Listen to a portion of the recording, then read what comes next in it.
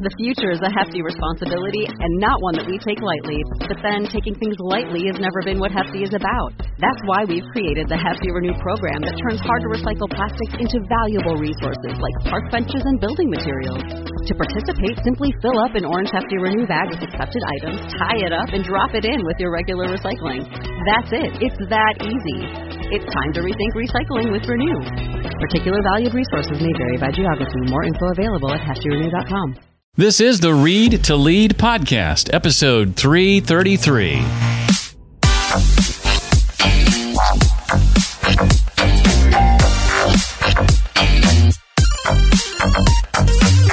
Growing up, I was told a great leader was someone who was really strong, never allowed anyone to see their weaknesses or fears or doubts or imperfections. And a drug addict was something to be ashamed of and a horrible person. And so in my life, I have discovered the other side of both of those definitions. Hi there, I'm so glad you're here. My name is Jeff Brown, and you found the Read to Lead podcast, a podcast I created to help with your personal and professional growth, because I believe that if you want to achieve true success in your business and in your life, then intentional and consistent reading is a must. Now, my job is to not only help you narrow your reading list, but bring you key insights and valuable ideas from our guests each and every week. Last week, it was Michael Goldberg. This week, it's another Michael, this time Michael Brody-Waite, author of the book, Great Leaders Live Like Drug Addicts, How to Lead Like Your Life Depends on It. I'll be asking Michael to share about what he means when he says we must be willing to screw up our leadership, how ending your addiction to wearing metaphorical masks can be your competitive advantage. We'll dig into Michael's mask-free program he's developed for leaders and much more. Before sending me a copy of his book, Michael wrote in the front of it a note to me that says, in part, this is not just another book about leadership, nor just another book about a drug addict's recovery. This is a prescription for an entirely new way to lead. We will revolutionize the rules of leadership. I think Michael is well on his way to accomplishing that goal, and it's one of the many reasons I decided to invite him on. Well, at age 23, Michael Brody-Waite was a full-blown drug addict. He was kicked out of college, fired from his job, and evicted from his apartment. Over 17 years later, Michael is a recovering addict, 3-time CEO, TEDx speaker, Inc. 500 founder, and leadership coach. Michael's background in overcoming addiction is the foundation for his mask-free leadership system, which is built upon 3 principles that saved him from death and set him apart as a leader. His TEDx talk, Great Leaders Do What Drug Addicts Do, has been viewed over 1 million times in over 25 countries and provides insight into his years-long journey from near homelessness and addiction to successful entrepreneurship. He is on a mission to show the world the secret that all addicts know, and he's going to talk about that. And his book, which is called Great Leaders Live Like Drug Addicts, How to Lead Like Your Life Depends on It. Michael Brody-Waite, welcome to the Read to Lead podcast. Excited to have you here. I do. I'm excited to be here. Thank you for having me. Well, for context, I want to first dive into a quote that's in the beginning of your book. Goes something along the lines of, a head full of recovery will screw up your using. And, Yep. and you say that your goal is to screw up our leadership. So what does that mean and look like exactly? Yeah, and despite having that in my book, you still allowed me to be on your podcast, which I'm grateful for. So to me, growing up, I think that I was told what a great leader looked like, and I was also told what a drug addict looked like. A great leader was someone who was really strong, never allowed anyone to see their weaknesses or fears or doubts or imperfections. And a drug addict was something to be ashamed of and a horrible person. And so in my life, I have discovered the other side of both of those definitions. And so when I look at the great leaders in our past, I see people that are addicted to fixing, managing, and controlling perception the same way an active drug addict is. But when I look at the great leaders that are emerging in our present and in our future, I think they'll lead in a fundamentally different way. And that will be consistent with the way that I learned to live as a recovering addict. And the way that I learned how to live as a recovering addict, to me, is like at the heart of what truly great leadership is. And so I want to carry that message and say, hey, the way that addicts lead themselves is fundamentally different than the way that we expect leaders to lead. And so I want to screw up your definition of leadership and And once you hear this, you can't unhear it. That's for sure. I was fascinated by your story about your transition from high school to college. And I think this is something that a lot of people will identify with. I certainly did. This need you had to reinvent yourself. Where did that need come from? I grew up pretty sheltered. And as a result, I didn't fully get the message that being vulnerable and demonstrating emotions and showing the sensitive sides of yourself was dangerous. And so I got a rude awakening when we moved when I was 10 years old from Northern California to Southern California, from a really down to earth environment to Hollywood. And just, the first thing someone asked me was, what does your dad do? What does he drive? And where do you live? And that's where I got the message that your externals matter far more than your internals, and that it's dangerous to show your true self. So growing up in high school, I got made fun of. All of my friends, my closest friends, were these girls that I had crushes on all of them. And none of them wanted to date me at all. I was like the best friend that they would talk to after they went on a date with someone that treated them like crap. And I watched my friends be attracted to guys that were tough. There were stereotypical men that were even like mean. And so when I got to college, I had enough of feeling uncomfortable in my own skin. And so in my attempt to try to solve that, I decided that I would become someone different. And so that's where I tried to be the tough guy who didn't give an F. But the problem is that isn't actually who I was. So I needed drugs and alcohol to help me become that guy. And that didn't work out very well. No, it did not. It did not. And if on any given night, if I was drunk or high enough, you would know that I gave an F. But it was, I got the message that I could numb my feelings using drugs and alcohol. And I got the message that my feelings were an incredible liability. And so in college, I had access to drugs and alcohol. And I also had this incredible desire to become someone that was way tougher, which is just, and I talk about this in my book. It's crazy because now my vulnerability is my superpower. And I can't tell you how many people are walking around out there in this world that they get these messages growing up and they try to obscure the very best parts of themselves out of fear just because other people don't like it. But like at the same time, we all have this desire to be unique and special. And it's just like these two ideologies completely conflict. And to that, you talk about your addiction being your competitive edge, or for all of us who wear these masks, we can have a competitive edge because by taking them off, we're in the minority. You're actually thankful for having gone through what you went through now that you're on the other side of it. Can you expound a little bit on that? Yeah, so I definitely, I think it's always important to preface this considering our current context. Like I call it living and leading behind a mask. And obviously I don't mean a physical mask. I mean like the masks, the philosophical mask leaders have been wearing for thousands of years, right? And so we all get the messages that we need to hide our true selves behind this mask. And so for me, when I got clean, they told me that I basically had to lose all of the masks or I was going to die.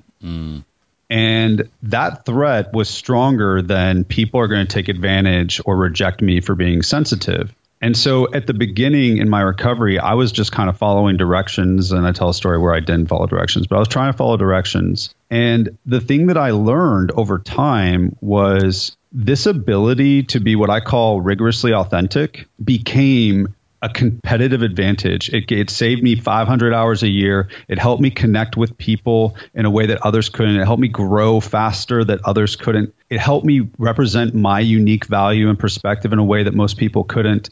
And it became such a competitive advantage that I started to ask myself, like, wow, why am I able to do this and all the people that I lead can't? And the biggest difference between myself and them was I was an addict in recovery. And so one of the things that I'll do when I do like speaking is I'll tell people that I'm grateful for my addiction, and they assume that I'm talking about my recovery. And no, I thank God for my addiction before I start talking to him about my recovery, because my addiction gives me two things that most people don't have that allows me to reap the value of being an authentic leader that most people can't do. The first thing it gives me is it gives me incentive. If I go into a company and I say authentic leaders will be more successful, great. Maybe there's an advantage. But when I went to my 12-step meeting, my sponsor said, if you don't take the mask off, you're going to freaking die. That's an incentive. So I had an incentive. And then because the addiction is so prevalent, there are 12-step programs. There are other types of programs dedicated to training you on how to do this. because your life depends on it. Right. And so I got this world-class training for the price of hanging out with some addicts and a terrible cup of coffee.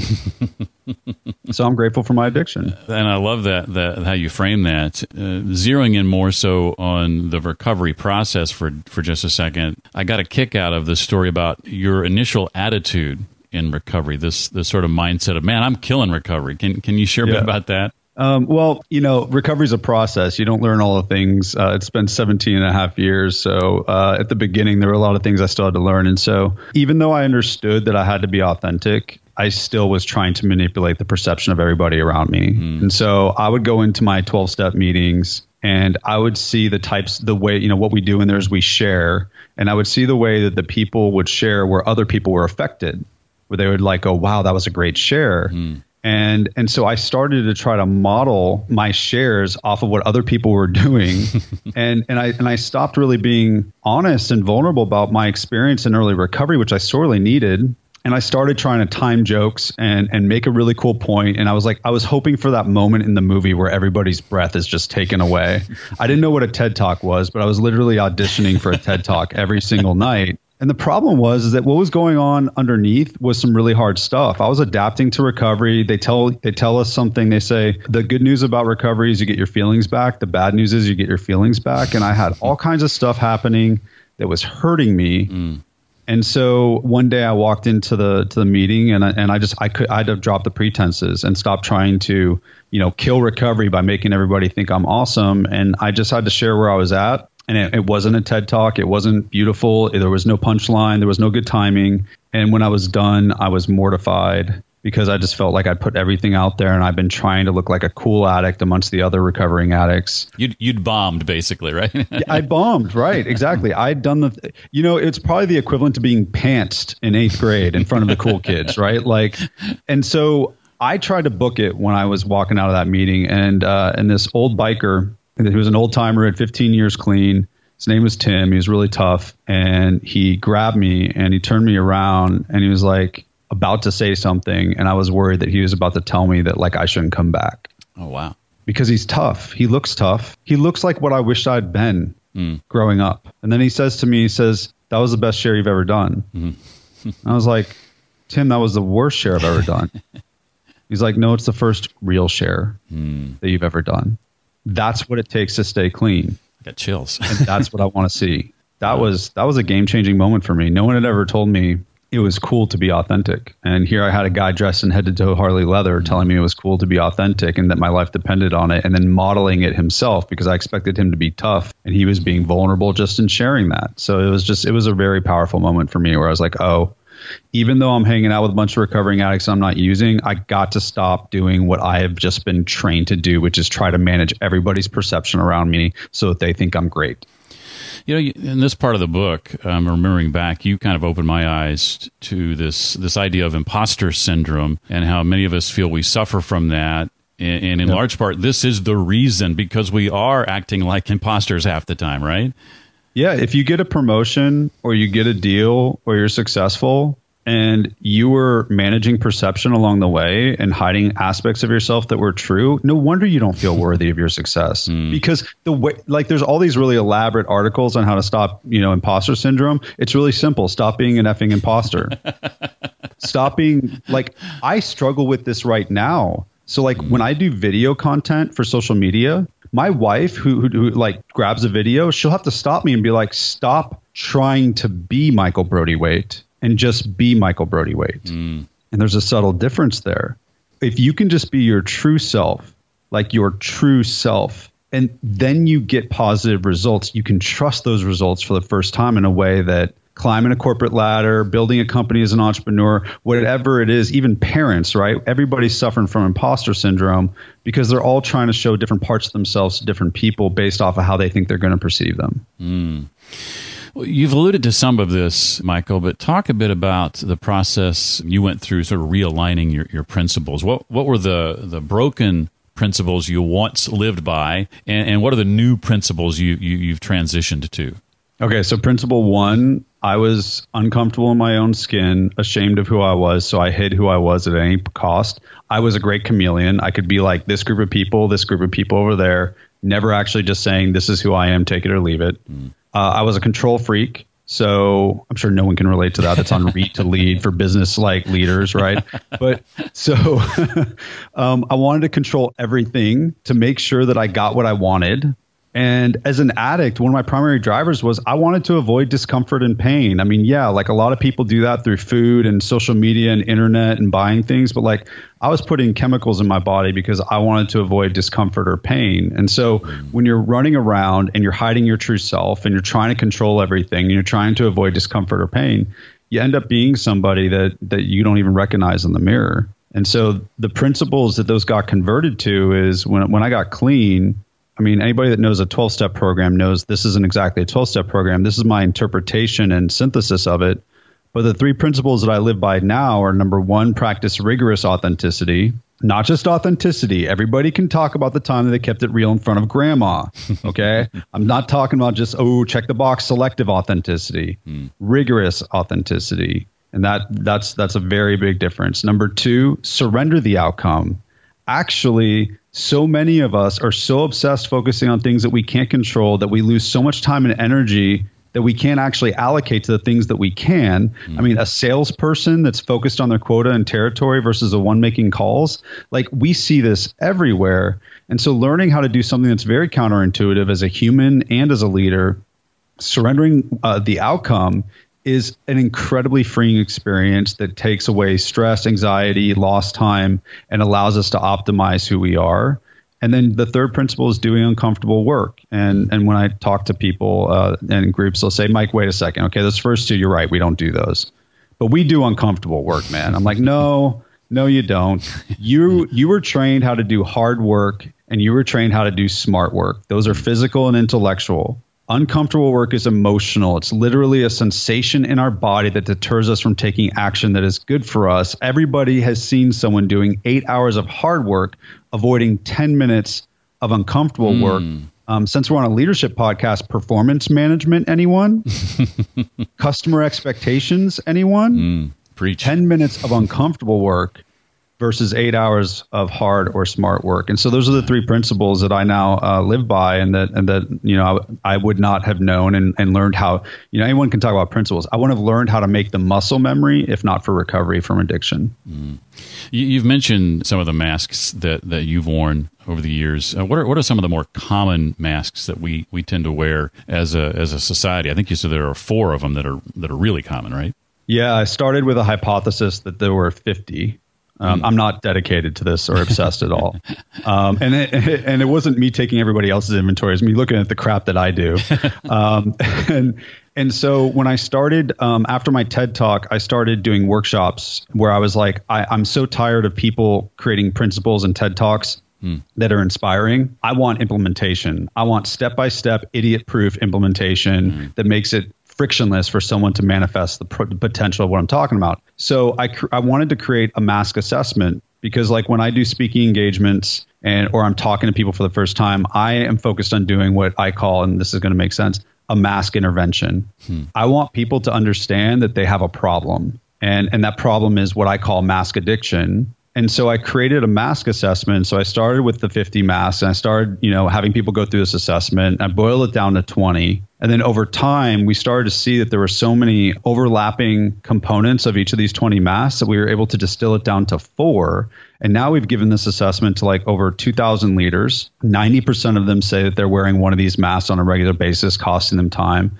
And so I feel more confident in these masks today than I ever did before. And so the 4 masks holding back every individual, team, and organization is the mask of saying yes when you could say no, the mask of hiding a weakness, the mask of avoiding difficult conversations, and the mask of holding back your unique perspective. And I've got like anecdotes around all 4 of those. But those 4, when I say that, when I've done a speaking engagement, like 2,000 people in the room, 200 people in the room, I get them to stand up. And I say, in the last 30 days, have you said yes when you could say no? And I go through them. Every time, the entire audience has taken a seat. Just 4 questions can take the entire room and make them sit because everybody can identify with one of those masks. Well, I identified right away with 2 or 3 of them, I think. That's very common. Very common. I personally think we all struggle with all 4. I don't go to this depth in the book, but I go to it in my programs. But there are 7 dimensions of stakeholders that we are more, and there are certain stakeholders we're more likely to wear the mask with than others. And when people take the assessment, they get really demotivated in the second month of our program because they're like, what the heck? My authenticity percentage went down. I'm like, no, that's normal. Because you don't realize how many masks you're wearing until you start doing this work to try to overcome mask addiction. If you don't mind, I was hoping maybe you could unpack a little bit of the mask-free program, more specifically the 3 phases that you walk through in the book. I can't remember what the first one's called. I know the second one is, Mask-Free Sponsor, and then it's Mask-Free Society. What's the first one again? Yeah, so the first one's mask-free system. So I built this off of what I've experienced in 12-step recovery. So in 12-step recovery, the first thing everybody that is aware of this knows is they hand an addict a book with the 12 steps in it. And so the 12 steps are this beautiful system that allows millions of people to stop using drugs and alcohol or whatever they're addicted to.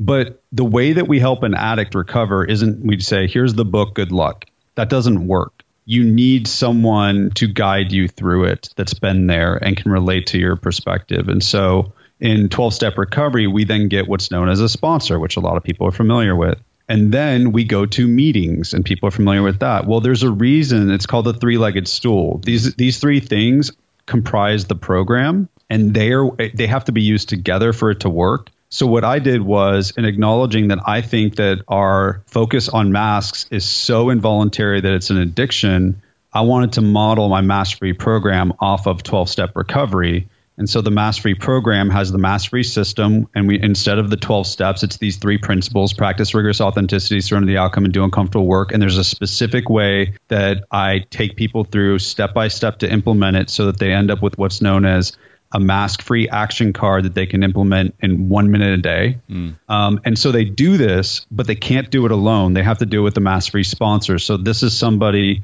that is working the mask-free program that has experience using the system, and they're willing to guide you through it. And it's the value is the perspective they have, not that they're an expert. You can have a mask-free sponsor that has less time in the mask-free program sponsoring someone who has more.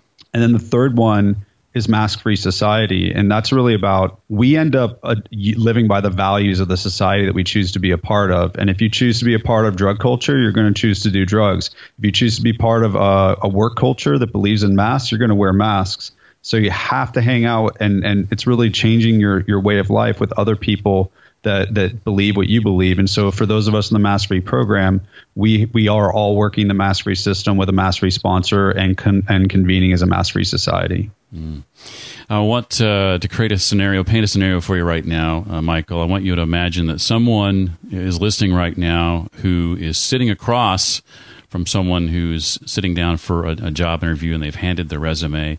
And that person who's listening to this right now is looking at that resume, and they see a gap. They see a hole, and they ask the interviewee about that hole. And after a pregnant pause, that person works up the courage to say, well, I'm a recovering drug addict, so that's why there's this 2-year gap. What advice would you give the person in that position to decide whether or not to hire this individual? How would you recommend they handle that scenario? I like the way you took my Sam Goody moment and turned it into the other perspective. I love that. So it's such a great question, because I think that recovering addicts are some of the best talent that anyone can acquire for their organization. So to me, this is first of all, learning how to live and lead mask-free is all about learning how to lead yourself. We focus so much on leading others. We don't focus enough on leading ourselves. So the first thing is, it's normal to have a reaction where you go, oh, crap, this person's a recovering drug addict. Like, this is a problem. Like, all of your worst nightmares are valid, realistic, and true. And it's normal to have like an almost visceral reaction of, I don't want this person to work for me, because there's risk. So the question is, how can you look at this particular characteristic and actually vet it based off of a continuum of anywhere from they're a risk to themselves and society to they're what myself and my friends are, which are productive members of society excelling because we're in recovery. And I think it all goes back to, what are they doing to stay clean? What are they doing to stay sober? What are the steps that they're taking? And if you have them describe what they're doing to achieve their sobriety or their abstinence or whatever, and you hear a commitment to practicing rigorous authenticity, surrendering the outcome, and doing uncomfortable work, you just found your diamond in the rough. Because the thing is that recovering addicts, we grow and scale like crazy. If we can be honest about being a recovering drug addict in a job interview, you don't have to worry about us manipulating metrics and lying about stuff. And you know, if we can surrender the outcome of what's going to happen when we say we're an addict, we're not going to sit there and gossip over company politics and waste a tremendous amount of time and energy, because we have this muscle known as surrender. And when it comes down to doing the uncomfortable work, declaring your weakness, saying no to the customer, having the difficult conversation where you do performance management with your employee, sharing your unique perspective even when the boss's boss is in the room, addicts, just like I touched on at the beginning, are trained to do this to save their life. So they're going to do it for your company. So the thing that you have to understand is, are they working a program? If they are working a program, it's just like anything else. They have the training, then they are a high probability of an incredible asset that, frankly, and that my fellow addicts won't like this, is they're probably going to be cheaper because they have less opportunity, and they're going to grow like crazy, and they're going to become a really trusted, valued asset. Now, if they're saying, hey, I'm not really doing anything, it was just a hard time, I'd caution you against hiring them, because to me, any addict, whether you're a mask addict, a drug addict, or an alcohol addict, or a behavior addict, if you aren't actively working some sort of a program to overcome that addiction, you are vulnerable to relapse. But if you are working a program, there's a saying that never have we seen someone fail that has thoroughly followed this path. People see addicts relapse all the time. It's not because addicts relapse. It's because they stop doing what they're told. They stop working their program. And for you, being in that interviewee chair and hearing the words, when can you start? I mean, that was the start of all of this, right? I mean, that was responsible, arguably, for everything that's then followed. Yeah, it all stems from that moment, because that's when I learned, I wanted to lie. I actually asked my sponsor what my lies should be, and then I was flabbergasted when he told me that I should actually tell the guy the truth. And so for me, that was where I learned that whatever my decisions are professionally, they have to be informed by my decisions in terms of recovery. And so I didn't do it expecting to get the job. I did it just to follow my sponsor's suggestions. So I was so surprised. I look at my career in these stages. That was a stage where I realized, and there's actually a stat that we found, that like 85% of the things that we worry about never come true. And so that was the moment where I realized, like, not everybody's an addict, but everybody can relate to not wanting to share the worst thing about them in a job interview. And that's where I learned that it's how you lead yourself through your worst thing that matters. It's not whether you have a worst thing, because everybody has a worst thing. Right. So I survived that, and that gave me the courage to then look at, okay, how do I apply my recovery to my career? And then as I went through my career, I started to realize, wow, this process, this skill set doesn't just help me survive, it helps me thrive, and actually became my competitive advantage. Oh, well said. Well, before I ask a couple of questions in the time we have remaining that aren't directly related to the book, I wanted to ask if there's anything else, Michael, from the book that you want to make sure we know. I want to share something that maybe you would think is funny, just since you talk to so many authors. So I'm not recovered from mask addiction. I'm in recovery for mask addiction. And so I will never get there. So like, Tony Robbins is great. He'll get on stage and tell you how to fix yourself. He doesn't talk about what he's, where he's struggling as much. Not to take Tony Robbins' inventory. So one interesting thing that I just want to share, in my book, when I was writing it, I got halfway through and I hated it. Like, it was horrible, and I wanted to give up. And my wife asked me why, and I said, dude, I'm not being myself. You call your wife dude? Yes, I do. I'm from California, so I say dude, and I've lived in Nashville for 17 years, so I say y'all. I can fit in anywhere. Yes, I do call her dude. And so I was like, I hate my book because there were so many stats. It was covered up with my insecurity that people wouldn't think that what I had to say was important.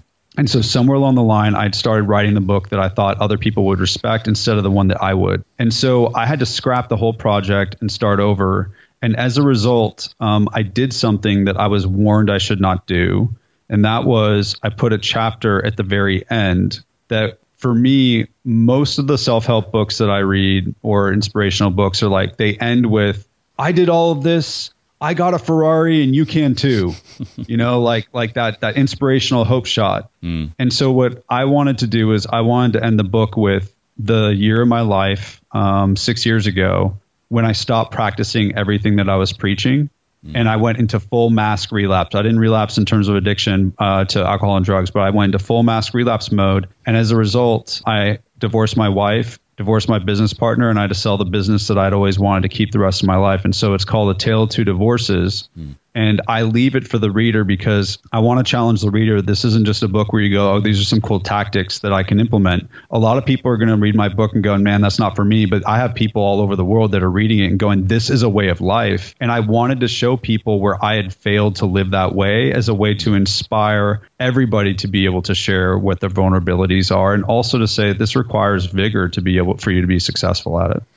And I would imagine now that that's probably the chapter you get the most comments on, right? It's so stupid. It's like I'm writing a book about authenticity where like all these like horrible things I think are going to happen. It works out great. And then I don't want to include this chapter. And then, yes, of course, it's the one that people love. It's the one that I love. Yes, of course. But like, it's just crazy how our fear just tells us things that aren't true. Well, as a successful TEDx speaker, I think your Nashville TEDx talk is the most viewed Nashville TEDx talk ever. Yep. What might be some of your tips, and I imagine authenticity is going to come in here, for delivering an impactful and memorable public talk? There are two conflicting tips that I lived. So on the one hand, when I got selected to do it, they gave me a coach. And now I'm all about sponsorship. So I was like, okay, cool. I'll work with a coach. This is great. But they also told me to get this book, a book called Talk Like TED. And it's about like why some of the best TED Talks are some of the best TED Talks. So on the one hand, I would say access experience, strength, and hope from those that have been through it before so that you're able to learn from them. My sponsor in 12-Step Recovery said, I want you to stand on my shoulders and see further than I can. Same thing if you're doing a TED Talk, you're not alone. There are people that have done it that are willing to share their experience, both in a book and as a coach. At the same time, there was this moment where I was reading this book and I had like tried, there's like 11 best practices in the book. And I tried to like turn my TED Talk into all 11 best practices. And I go to one of my 12-step meetings. That's my home group on Wednesday and Friday nights. And someone's talking about something that's relevant to my TED Talk. And so I get inspired to share. And I've shared in this meeting thousands of times probably. But I share. And two of my best friends, Charlie and Kate, at the end of the meeting, come up to me and go, "What the hell was that?" It was like the opposite of the Tim experience. Yeah. So what was that? I was like, "What do you want?" And Kate goes, "It sounded like you were freaking practicing your TED Talk." And I was like, "I was." She's like, dude, do you not learn what you're freaking teaching people? Like, what? She's like, you're just an addict in recovery. Go up there and share. Stop trying to not be who you are. And so the unfortunate truth is I had to synthesize these two realities, that there are best practices that just make it more helpful.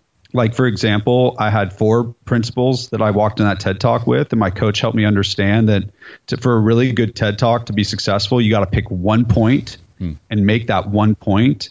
And that 4th principle was a whole other like section of points. And at the same time, authenticity is what allows people to connect. And if you're sharing your story, for the love of God, share your story, not someone else's.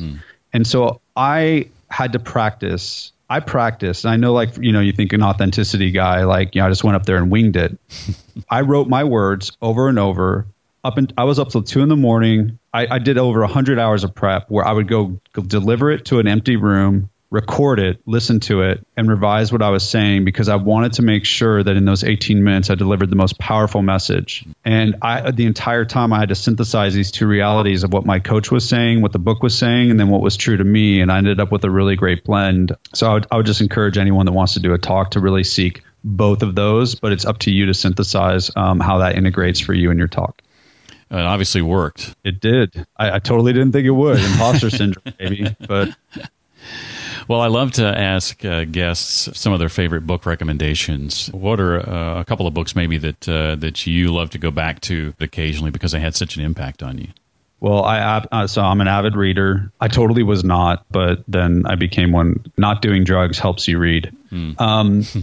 So the first one is, in case anybody is listening right now and they haven't put it together, I am a total groupie for Brene Brown. So I've never met her, but she inspired my work. And so The Gifts of Imperfection by Brene Brown really was the beginning of me understanding that it came at a time when people were telling me how to be a CEO and that a CEO does not share vulnerably with his team.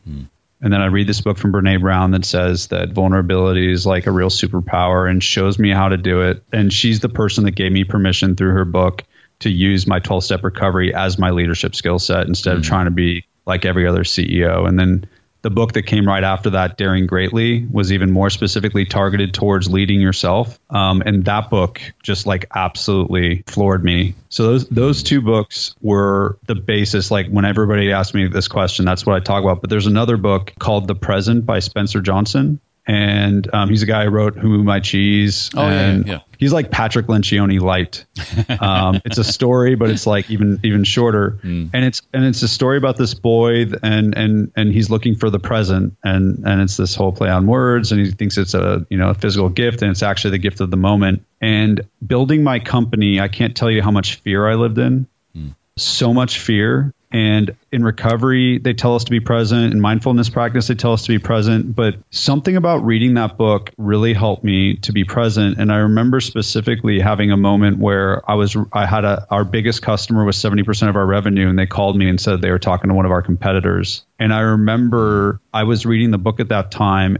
The level of fear, obsession, and stress that I felt was like a tenth of what I normally would have felt because I just kept coming back to the present. And so whenever anybody in my life is struggling through something, I send them this book and I give them a prescription. I tell them to read 5 pages, no less, no more, 20 days straight, because I don't like to read books to consume the information. I like to read books to live the information. I think integration is longer than it takes to actually read it. And if you can do that for 20 days, you will notice that you'll catch yourself living in the moment and letting go of the stress of the past and the future. Well, that's great advice. That lends itself to my next question, which was going to be, are there integration techniques you use to make sure that you put into practice the books that you're reading? That's a great one, reading 5 pages a day for 20 days. And it sounds like it just begins for you to just happen almost automatically. Any other integration tips you can share besides that one? Yeah. So in the Mastery the Mastery program was inspired by How Do You Integrate The Gifts of Imperfection by Brene Brown, because everybody in my company I gave this book to, and none of them could implement it the way that I did. And someone said, well, I don't have what you have. I was like, well, what do I have that you don't have? They're like, you have this 12-step recovery thing. All right. And so the mask-free action card that we create in 1 minute a day is really built off of, in 12-step recovery, what's known as the 10th step. And that's where we take a daily inventory. And so this is going to sound really weak and simple and stupid, but it's the most powerful thing. And people don't do it. And then the people that do it have amazing results. What we do, we create this little action card using the 3 principles in my book. And there's examples of this action card in the book. And what we do is we actually identify what our daily reflection is to live the 3 principles of practice rigorous authenticity, surrender the outcome, do uncomfortable work, but we apply it to our life. So for example, my current one is I say yes when I could say no. I can't control that I have PR and networking FOMO. Awkward to be on a podcast to say that. I can't control if I lead myself and say no to requests so that I can help the people in the Mastery program. And then the question I have to ask myself every day is, did I say no to corporate PR and networking FOMO? And then I've got 3 specific actions that are my uncomfortable work for this month. One like really big one where I have to cancel a contract with a partner. And then small ones where I have to change the way that I allocate my time. And so in order to use this card, all we do is we have you put it somewhere where you can read it every day, and you literally just read it for 1 minute. You don't have to do anything, write anything, nothing, no magical online course, no conference, no weekend workshop. You read this for 1 minute every day, and it creates automatic awareness, which creates automatic growth, which creates automatic leadership. Wow. And I've had so many people go through the program, and the difference is astounding. And so this is how I integrate all of the things that I learn, because they end up showing up in my reflections and they end up showing up in my uncomfortable work. So I can take something that I read tomorrow that's a really helpful best practice, like, for example, Greg McKeown's Essentialism. And I can say, okay, what's my reflection? Did I grab anything that wasn't essential today? Right. And I can just integrate the principles, and just 1 minute a day can change your life. And that's how we do it in the Mastery program. That was one of my favorite answers to that question I've ever had. And I've asked that question a lot. Oh, that's awesome. I'm honored by that. I'm writing a book called Read to Lead, and I have a feeling I'm going to be coming back to you at some point to ask permission to quote you on some of that. Oh, God, I would be honored, dude. I would be honored. Well, finally, I'll ask, what's ahead for you and your team as you look ahead to the rest of 2020 and, of course, the crazy circumstances we find ourselves in now? What's ahead for you that you can talk about or excited about? Anything you want to share along those lines? So, longer story for another day, but launching my book and the mastery program in the middle of a pandemic was both rewarding and really challenging. Challenging in that I had to figure out how to do speaking engagements differently and all that kind of stuff, but really rewarding because in a pandemic, everybody can relate to a drug addict because they're isolated by a disease. And so for us, we have 3 stages to the mastery program that I'm really excited about that we deliver both to individuals and we deliver to companies. We have the mask-free intervention. So that's like speaking or reading my book. We have the mask-free rehab, which is like the first 30 days of learning how to learn this system and apply it to take off your mask. And then we have the mastery program to help you make this a way of life. And what I'm really excited about right now is when I started this thing, the mastery program, everybody's like, oh, there's a personal brand built around you. And I'm like, oh, my God, I don't want that.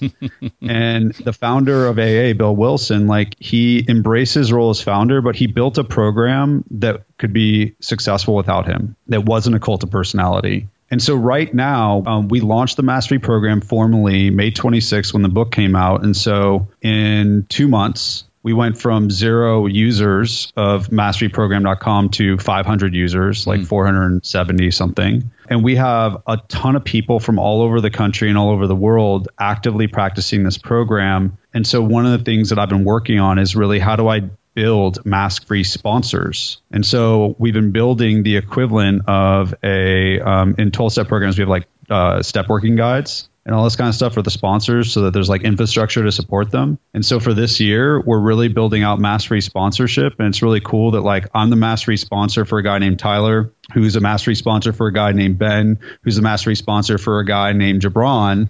And it's like a multi-level marketing scheme, except nobody gets rich. They just get like their true selves back.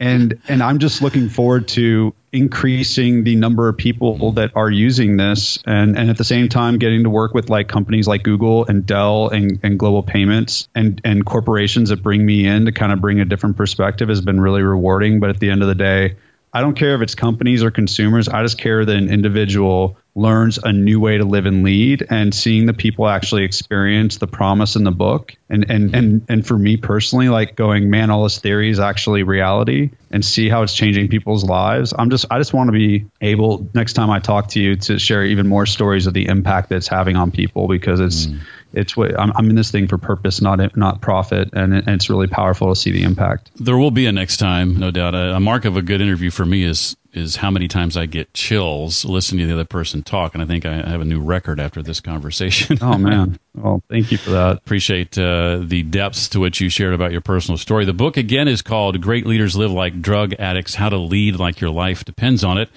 His name is Michael Brody-Waite. Michael, thank you so much for being here today. I loved hearing more about your story and enjoyed your book immensely. Thank you for reading it, and thanks for having me on. For more on Michael Brody-Waite, check out the show notes page I've created just for this episode. That's found at readtoleadpodcast.com/333 for episode 333. I've included, of course, links to his website, the books he recommended, that TED Talk we spoke of, and much more. Again, that's readtoleadpodcast.com/333. In case you're wondering what's on deck, next week we'll talk with Shasta Nelson. She's the author of The Business of Friendship, Making the Most of Our Relationships, where we spend most of our time. We'll follow Shasta, I just love saying her name, with a conversation with Renee Vidor. Her book is Measuring Up, How to Win in a World of Comparison. And then we'll talk with the co-founder of Square. His name is Jim McKelvey, and he's written a book called The Innovation Stack, Building an Unbeatable Business, One Crazy Idea at a Time. I love that book, and I think you will too. That and more is ahead right here on the Read to Lead podcast. Finally, if you found this episode helpful, I hope you'll take a moment to think about who might also find it helpful. Would you recommend it to them? Maybe send them a link? I'd appreciate it. Again, the link to send is readtoleadpodcast.com/333. Well, that does it for this week. I look forward to seeing you next time. Until then, remember, leaders read and readers lead.